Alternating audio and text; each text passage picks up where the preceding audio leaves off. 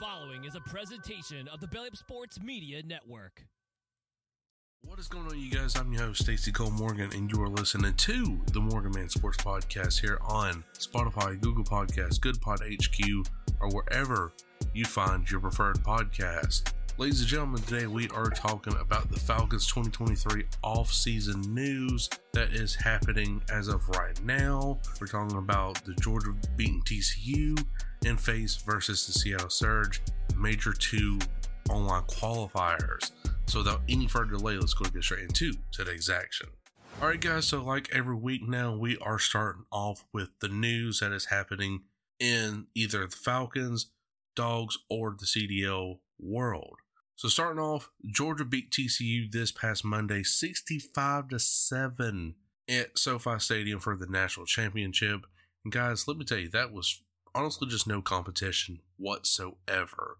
The Dogs came prepared, and TCU was just not ready for that tremendous ass whooping, pretty much. You know, I hate to curse like that, but yes, that was an ass whooping right there from Georgia, and they put all of college football on notice, saying, "Hey, look, we've been down for so many years. This is our time to shine. So come at us. We're on a hot streak." Nick Saban was out there, and I forget the commentator's name, but he's like, "Yeah, Georgia's taking over college football." And Nick Saban, he just like looked down like, "Oh, yeah, okay, yeah, I really don't like hearing this, but yeah, go ahead, do your job." Yeah, he just looked so disappointed. Nick Saban did, and it was so funny. But yes, Dogs beat TCU 65-7. Still, TCU is a great college. They've obviously beat Michigan, a top 4 team, obviously. Now, if it was against Ohio State, maybe not. There wouldn't be no victory in that situation. But still, again, you beat a top college program in TCU, and you had a great few wins through the regular season. So again, congratulations to TCU for at least making it this far. But it was nothing compared to what Georgia has done. And fans in Athens and basically Dog fans across the world are saying, all right, go ahead and build that statue for Stetson Bennett. Because 2-time national champion, and he was a walk-on for Georgia. So that just, it's like a Cinderella story. It really is.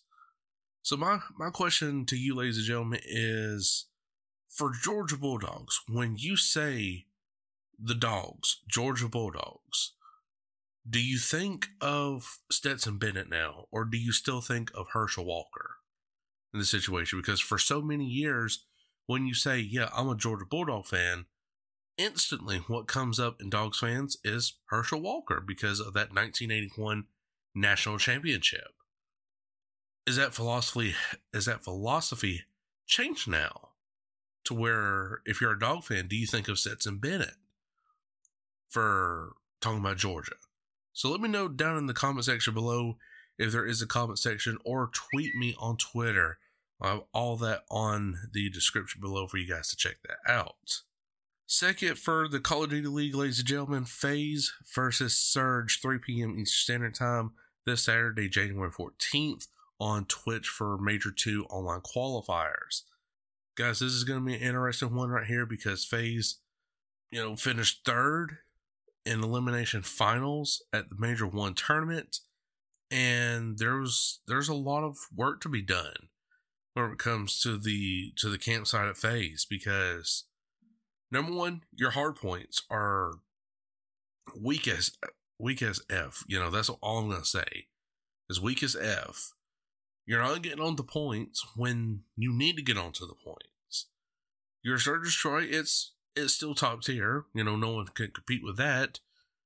But then your controls, it's just like going back to hardpoint.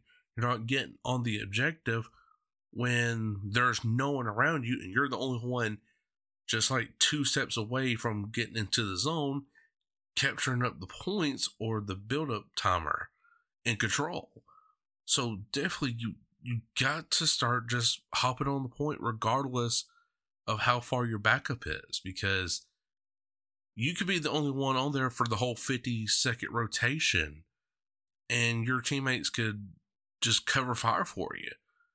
Or it could just never happen. You're taking that risk, but at the same time, I'd rather take the risk of going ahead and hopping on the point rather than waiting on my teammates who are just, a few steps away. I want to go ahead and get those points. Go ahead and build up my lead. So again, FaZe versus Surge, 3 p.m. Eastern Standard Time. FaZe really needs to win this and start racking up some CDL points to be back at number 1 like they should be. Alright guys, so that was all the news right there. Now we're getting into the main topic of today's podcast, and that is every bit of Falcons 2023 off-season news that we know so far. So obviously, number 1 is we get the 8th pick in the entire NFL draft. That's great because a top 10 pick, you can really get a solid edge rusher, which that is something that the Falcons desperately need this year in the NFL draft, or just entirely the offseason for the Falcons, because edge position has just been a lackluster position for the Falcons for ever since the early Vic Beasley days. After that 16.5 sack season from Vic Beasley, we haven't had much of an edge rush since then, and that really needs to change now. Coming at number 2 for Falcons offseason news, Dean Pease is officially retiring, ladies and gentlemen. He announced it Monday morning after the Buccaneers game that he is retiring after, I believe it was 50 years of coaching in the NFL. So definitely congrats, coach, on a well-deserved retirement. But now the topic comes up. Who on earth is the Falcons going to aim for defensive coordinator? Well, I already got a candidate for you, Atlanta Falcons. You don't have to look no further. That's Brian Flores of the Miami Steelers. Gosh dang. The Pittsburgh Steelers, which right now he's the linebackers coach. But still, looking at the Steelers' defensive record, they were a top 10 defense. And that linebacking core was atrocious. So you get Brian Flores with his defensive mind to the Falcons, that is definitely going to help Grady Jarrett, because that is a 4-3 defense to where it helps Grady Jarrett get sacks, and you're going to get interceptions in this defense with Brian Flores running the entire scheme of a defense. That would be my personal candidate right there for the Atlanta Falcons as defense coordinator. There's plenty of other candidates, but still, Brian Flores is my top guy for DC. And also, number 3, ladies and gentlemen, the Falcons do have really the easiest schedule coming into the season. And we're like bottom team of the absolute easiest schedule for the 2023 season. And that's what the Falcons need right now. We're in the next phase where the cap space now is going to be like 80 million plus in cap space. And Terry Fontenot already today, during a presser, January 11th, 2023, said, look, we got enough money now to where we're in the next step of our phase of long-term success of being able to play in the free agency market. So meaning now we can actually have an opportunity to get a big name defensive player or an offensive player in free agency to cause a lot of buzz in the NFL and make a lot of other people want to come to the A and play for that certain free agent. So it's definitely going to be an interesting offseason for sure, ladies and gentlemen.